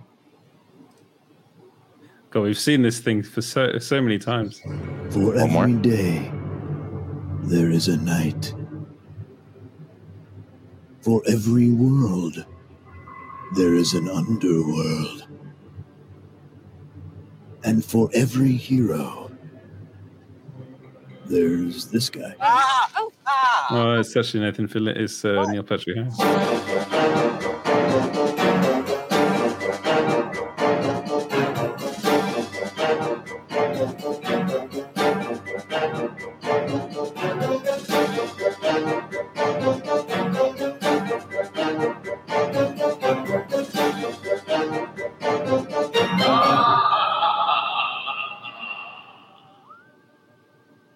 So that's, coming along. Yeah, it was great. And the last episode was great. It's just great. Have you ever watched him in a series of unfortunate events? Neil Patrick Harris. No. Yes, he's good. He's very good. The show's not so good, but he is very good. Yeah, I really liked him a lot, but the show was annoying enough that I couldn't stay with it. Yeah, I kind of stopped as well. I mean, I was very impressed with what he was doing. Again, that's another the movie I quite liked with Jim Carrey. I thought he was again very good in the movie, but the movie itself was bad, which is a kind of interesting thing about that world. Just can't seem to quite get it right. It doesn't seem like it translates well. I mean, it's got the well-intentioned people doing work that's really hard, but it just doesn't work. Maybe it's just can't be done. Yeah, maybe it can't be done. I think before we end the show, we should probably talk about Ray Stevenson, who very sadly passed away at the age of 58, rather suddenly. I'm pretty sure you guys all know who he is. He was in Thor: The Dark World. He was the Punisher in Punisher Warzone. He is going to be in Ahsoka, the series Ahsoka. He was also in Rome. He was brilliant Vikings. in Rome. The first season of Rome, Stevenson and McKitter just looked like on fire. I've never seen things like that on TV before. Rome was so good. It was only one season, wasn't it? They got in the end. It was 2 seasons. The first season's really good. The second season's like, do you guys remember what you did in the first season? Yeah, and then it ended up getting cancelled, didn't it? That show. Yeah. But boy, the two of them in the first season are just amazing. Oh yeah, Kill the Irishman. Yeah. Oh yeah, news. I got Irish citizenship. Oh yeah. So I'm allowed to stay in Europe. Hey, congratulations! Thanks for lording that over me. But congratulations, I'm happy that you get to stay where you've lived a good part of your life. Exactly. Yeah. But anyway, let's go back to Ray Stevenson. I was really shocked when I saw this. I thought, that couldn't be. Have you seen? I haven't seen this film. No. That was great. Definitely watch it tonight if you can. I should watch that. Well, he said I was shocked too, and really disappointed because I was really looking forward to anything he was in. But they said he'd been in the hospital for a few days. Yeah, so he was actually filming in Italy. I think he was filming an upcoming movie because he's married to an Italian. He was married to an Italian, and I think he might have collapsed on set. But they were keeping it all very hush hush at the time. Like I think he went into hospital and then unfortunately just passed away. Very sudden. It was a very sudden illness. That I mean, it happens sometimes, but it's kind of crazy because he was literally just a couple of weeks ago at Star Wars Celebration, looking very healthy and very fit. So it's a bit, when I saw that, I was just like, oh no, because he's such a talented actor, one of the best voices in Hollywood.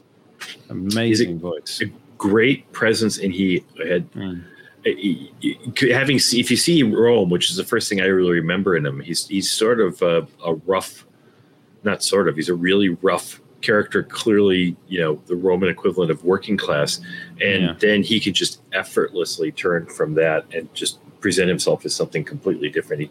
The way he stands, everything's just so well thought out, and you just stop thinking about it and really enjoyed the characterization. So yes, he was in RRR. recently, which was the movie that kind of won everyone's hearts last year, I think, in that film. And Dexter as well. Yeah, he's only 58 years old, a couple of weeks away from his 59th birthday as well, a couple of days, I think. It's just very sad. I'm really looking forward to seeing him in Ahsoka. He looks great in that. And I think he seemed to love the fact that he was in a Star Wars project. And he's an actor that he was often overlooked, I think. Yeah. Really should have got more stuff. He's so good. He's amazing and RR, amazing and Kill the Irishman. Yeah. I was never a big fan of Stevenson, really, until I saw Kill the Irishman, and then I was like, yeah, okay, I'm on this guy's side. You didn't like Punisher Warzone?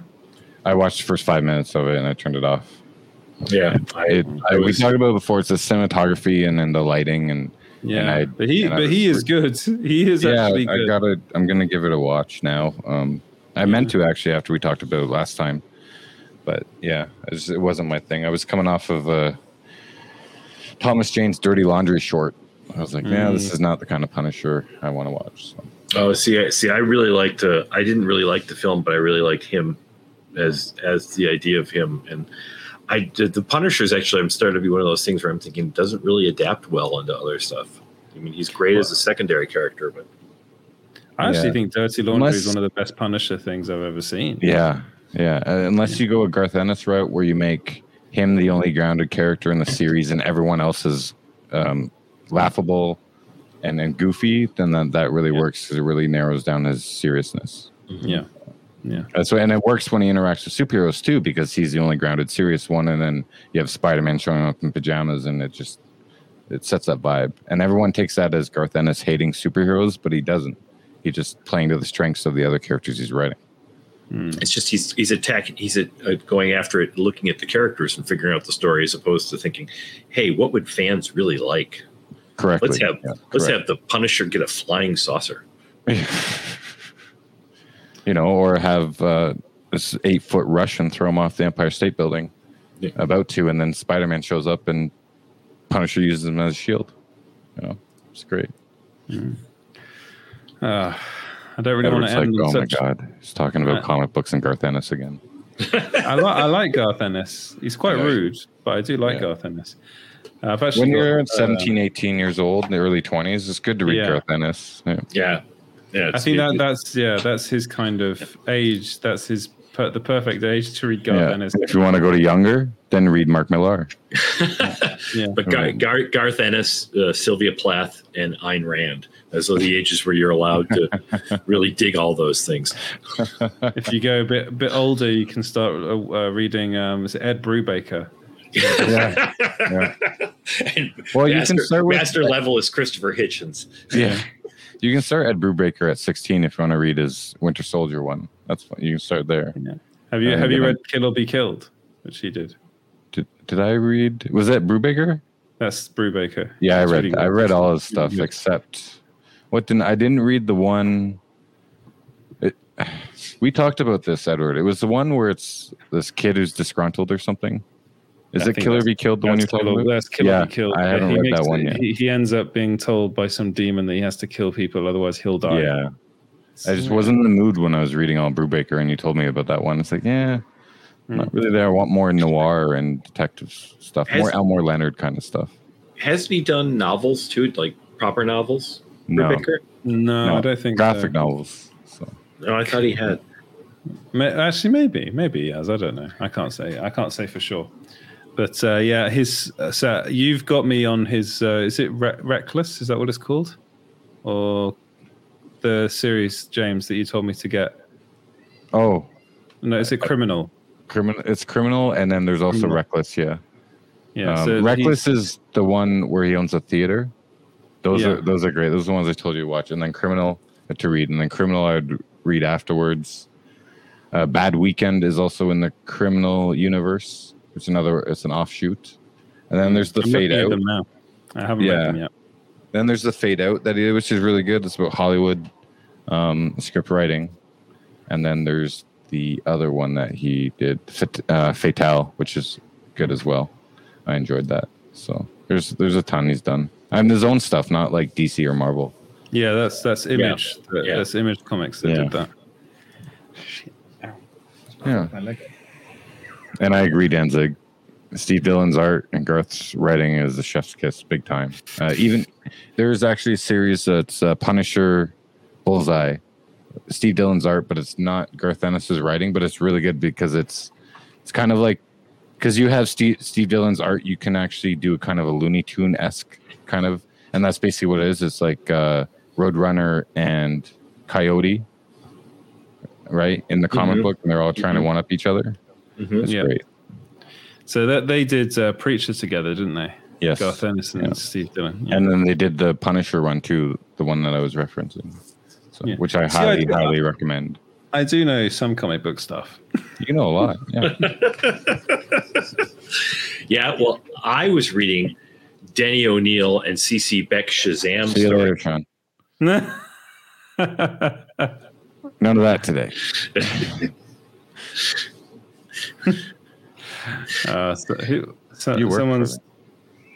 Someone's talking about Frankencastle. Dan's thank you, Dan. Gentleman. Yeah. Please subscribe, even you, Terry.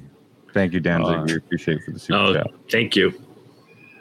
You know, you lose a Terry, you gain two Danzigs. Yes. There you go. Every time a Terry leaves, we get £5.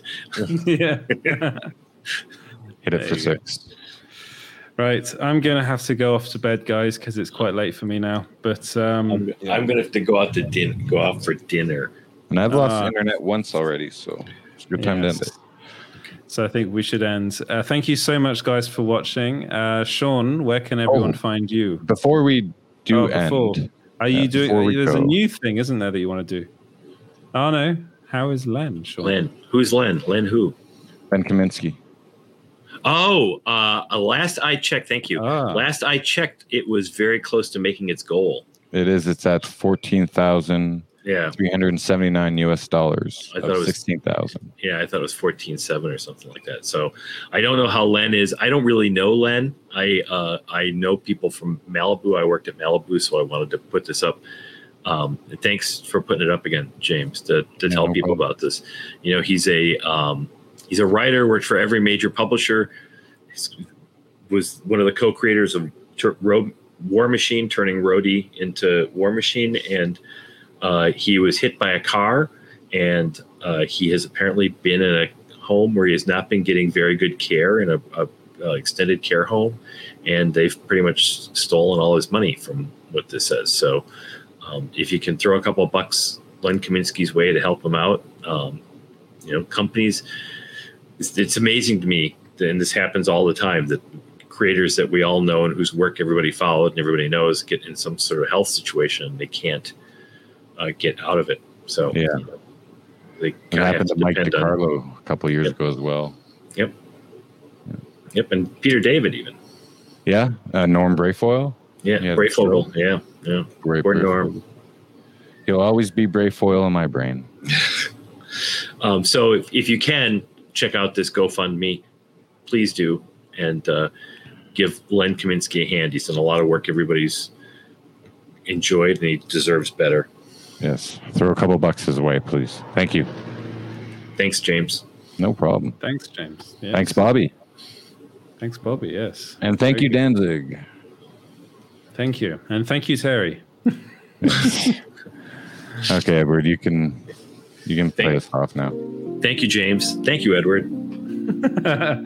There you go. Where can we find you, Sean, as you get the wind up from the music? I'm Cheap Jack Shakes at Instagram and Twitter. And James, where can 42cutcom on Twitter, and at that James Guy 42 on YouTube if you want to see my silly Star Trek videos. Yes. Or a fish laughing to Darude Sandstorm. It's called Darude Sandstorm. Or Wolverine cosplayers dancing to music.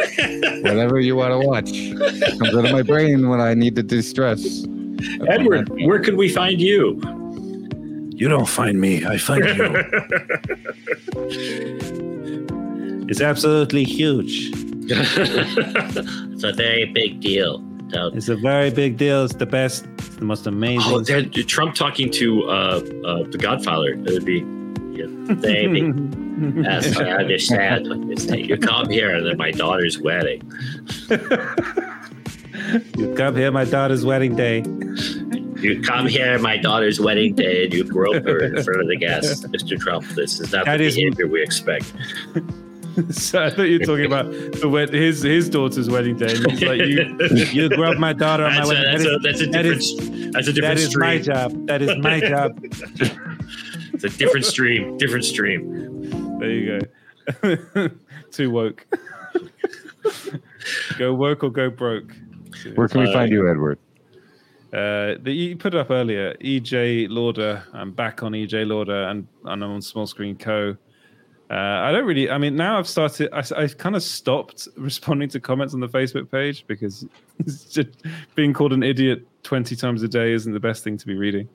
But yeah, you can find me on EJ Lauder. Especially hurts because you're not.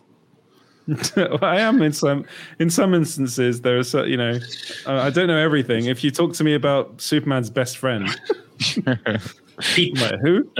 Pete Ross. Pete Ross. Pete Ross. Okay. Pete Ross was Superboy's best friend. Jimmy Olsen showed up as Superman's best friend. So I guess there's a little homoerotic rivalry going on there. There you go. And where can we find Terry? Who knows? I will not disclose that information. James has already found him. He tracked down his IP address. He knows precisely where he lives. iSafer.org. I hope you like winter sports because we've got space for you in Antarctica. I hope you like winter sports because I just ordered you 500 Turkish jackets. I don't know where Turkish came from, but okay. Oh, dear.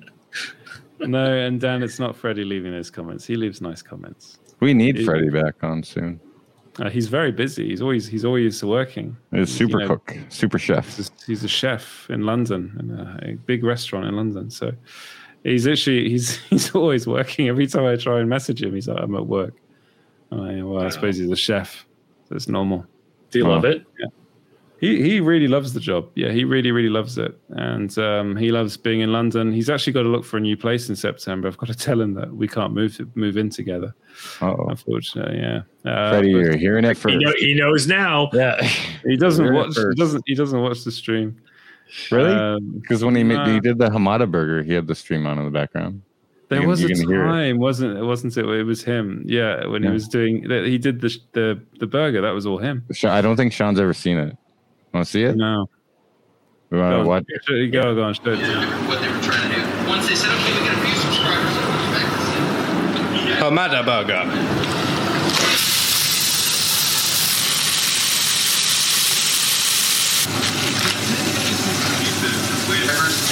Brioche. 20 million. Toasted. Hamada caramelized onion. Crudité. Lechuga. Hamada burger. Hamada spoon. Salt.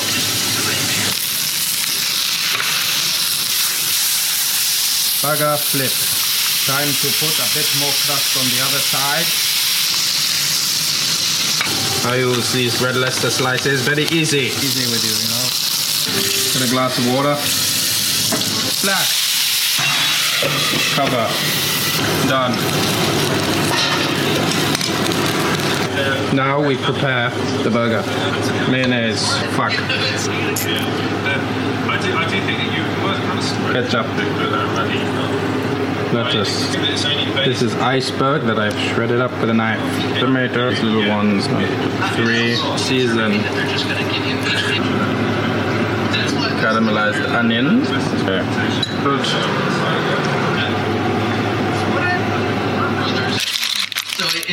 Okay. Some real stinkers there that he was the executive producer of. Hamada burger. Well, technically this isn't the Hamada burger. Technically this is just my burger, Freddie Lauder's burger.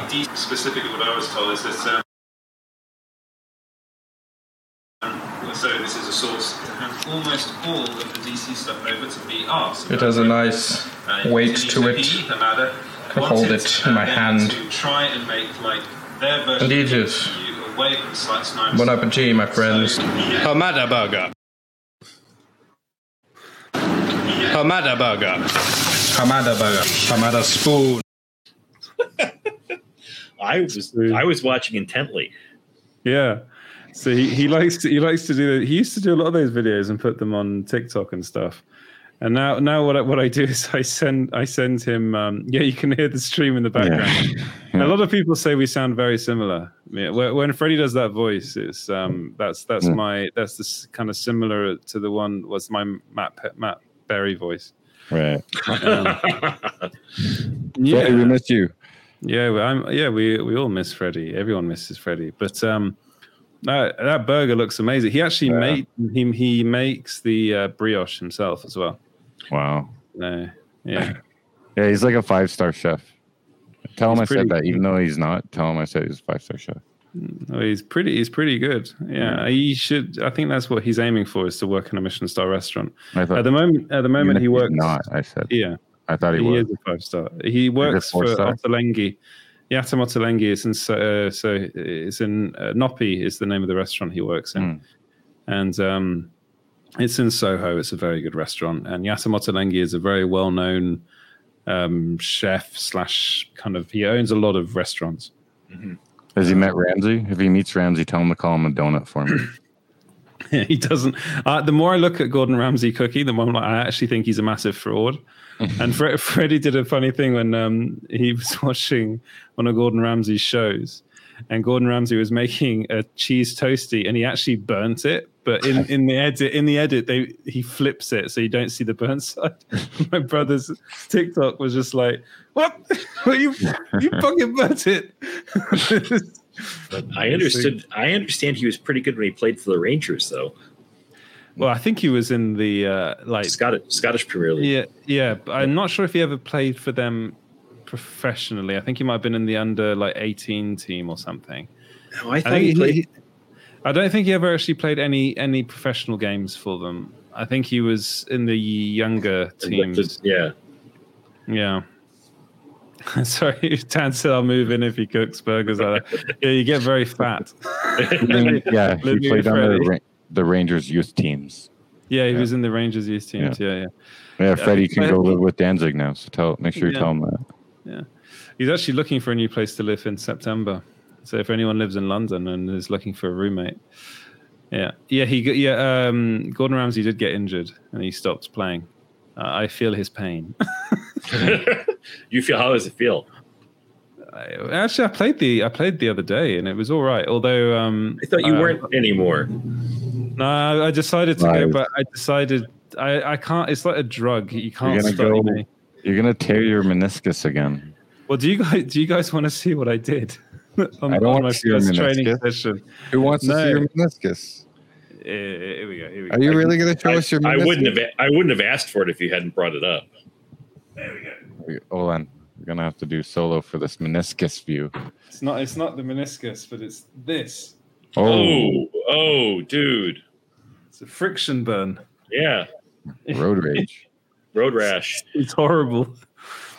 I went back for one training session and rather stupidly did a slide tackle on an AstroTurf pitch, and banned for nudity. Oh dear! Really, I can't put this back down. It hurts too much. Oh God! End the show. Here, wait. Now end the show. Yeah. I did it. I managed to get it down again. Oh dear. Yes, the don't play football. It's a bad game. Everyone gets injured. Right. And on that note, on that bombshell, I've grossed everyone out. Should we say goodbye? Hey, did you know you guys can watch us in VR? What? Do you get one of us? No. Way too loud, Jake. Why did you make me do this? You're editing so you can watch everyone around you sub. Think, Mark. You'll outlast every fragile, insignificant channel on this platform. Sorry. Thank you to our loyal viewer, Sean Dickinson, if you're still watching, for supplying that footage. Yeah, Dan Plum's Yeah, Dan Plum doing the voiceover. Mm. I was supposed to have a StreamYard call with him yesterday, but we missed each other. I still talk to him every day. Yeah. Good. He's doing well. Very Rub good. some dirt on it. Yeah, I couldn't sleep last night because of it. It's annoying. But yes, thank you very much, everyone, for watching. We've extended the ending for about...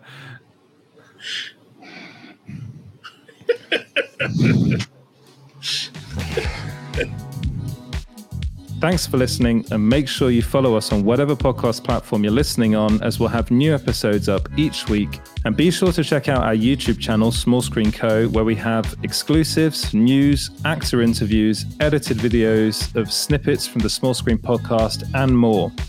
Thanks for listening, and we'll see you next time.